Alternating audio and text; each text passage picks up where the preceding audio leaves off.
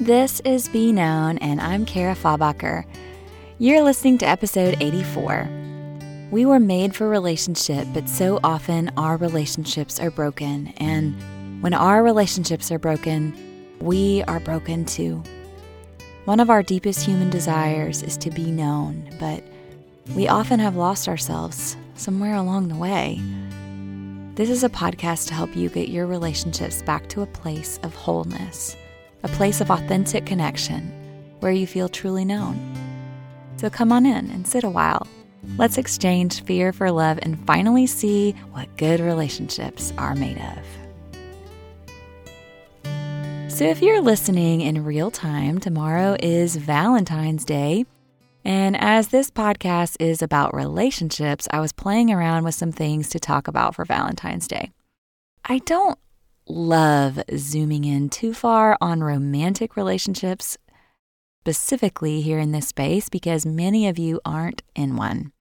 And I always want to make sure all types of relationships are explored. So Valentine's Day is a tough one because it's so culturally focused on romance. I think that's awesome, P.S. If you're celebrating tomorrow with romance, cheers to you. I hope you feel loved and your partner does too. But I also think there's something else important to talk about because this day can be painful for many people. A day people often dread and they avoid.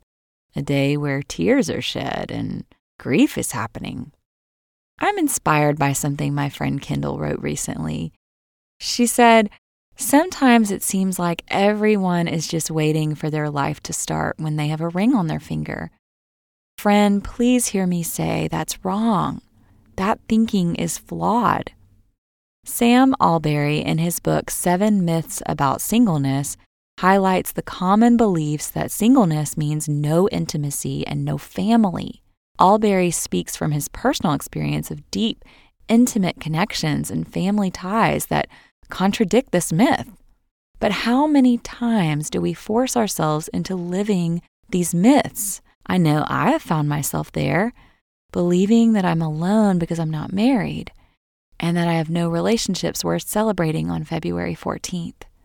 Then Kendall says this, "I don't know about you, but I want to redeem my relationship with Valentine's Day.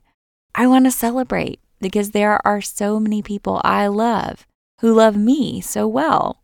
So what if we reframed the way we think about love? What if we challenged the narrative that we can only celebrate romantic love? What if we pushed back and dared to celebrate?" You guys, I love this. I love that she's stepping back and seeing the relationships in her life worth celebrating. The love already present in her life. Why not, right? Why not celebrate the people in your life you love and who love you, even if those relationships aren't romantic? This is such a great way to reclaim a day that may bring up so much pain and anger in you. It's saying romantic relationships aren't the only ones that matter, because they don't. But here's another side of this coin. I think in us all there's a longing to be seen and known and loved intimately. I think we all have at times desired a partner if we don't already have one, and if we're honest, really want our partner to do things for us so that we feel loved and chosen and seen and known, right?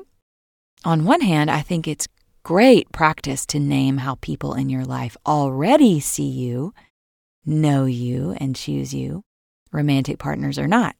And even better, to recognize there is a God who sees you. But on the other hand, I think we allow ourselves to desire these things. We do. We allow ourselves to desire these things. But what if we approached the meeting of those desires from a different angle? Author and poet Rupi Kaur, if I said that name correctly, I don't think I did, but anyway, she wrote Milk and Honey and a few other things. She gives this example in her book called Healing Through Words, and this is in a section called Date Yourself.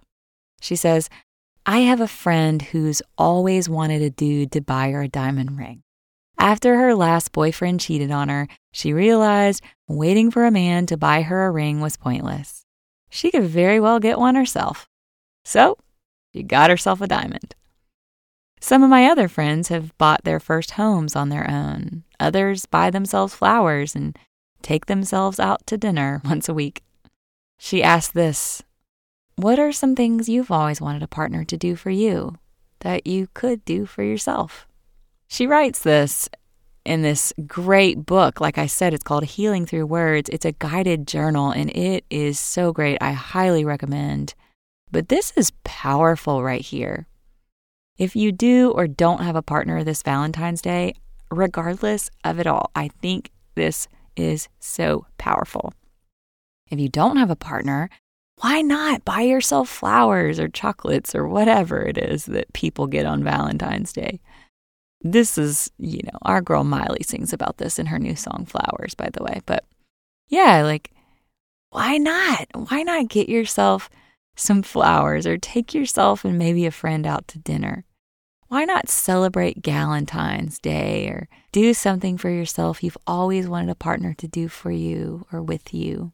I know it won't be the same technically, but it's still really life-giving and it's still worth celebrating those things too. But man, let me also speak to those with a partner today.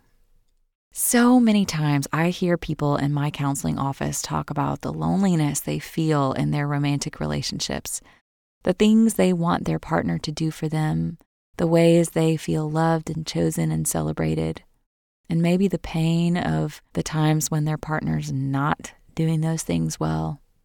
And there's a lot of grief in that. I think if you're sifting through unmet longings this week, whether single or in a relationship, it's okay to grieve those unmet longings. That pain is so real. But for those in relationships, why not do some of those things for yourself too, just like those not in relationships? And I'm talking about romantic relationships specifically right here. But why not? Why not do some of those things for yourself that you've longed for your partner to do? Why not take yourself on a trip or buy something nice for yourself or whatever it is? Maybe it's even speaking kind, affirming words to yourself. Now hear me, okay? Hear me. I'm not saying right here that you can meet all of your own needs. That's impossible because your needs for connection can't be fully met on your own. We aren't islands. We need people. And if you have a partner and your partner isn't loving you how you need or want, it's time to communicate that, my friend. But you can consider what it'd look like to show up for yourself in the ways you've longed for a partner to do. How to honor your needs and do something kind for yourself. So today we're allowed to celebrate romance, absolutely. If you are celebrating that this week, again, cheers to you. But we're also allowed to celebrate the other loving relationships in our lives, and we're allowed to love and date ourselves well too. Cool?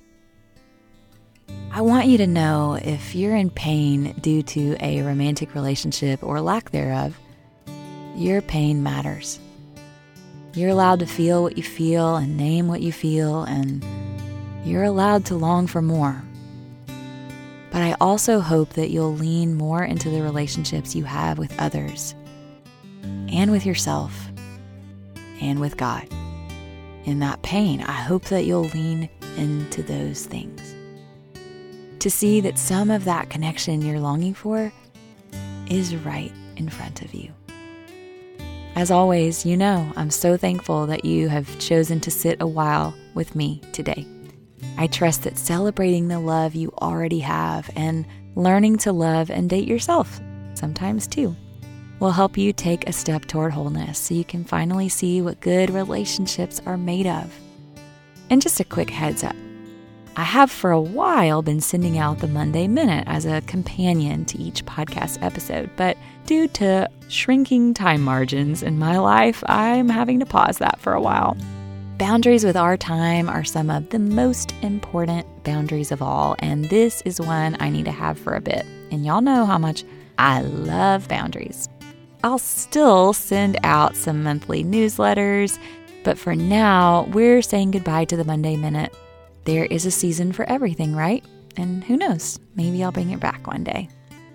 To finish up for today, the transcript for this episode will be on the podcast page on my website, KaraFabacher.com, where you can find some other goodies and resources. And if you're ever wanting to have more resources or more information about a certain topic, shoot me an email at info@KaraFabacher.com. A big thanks to my friend Robert Hargrove for creating the music for the show, and Tammy and her team at Wildfire Creative Company for editing. Until next time, friend. I'll see you soon.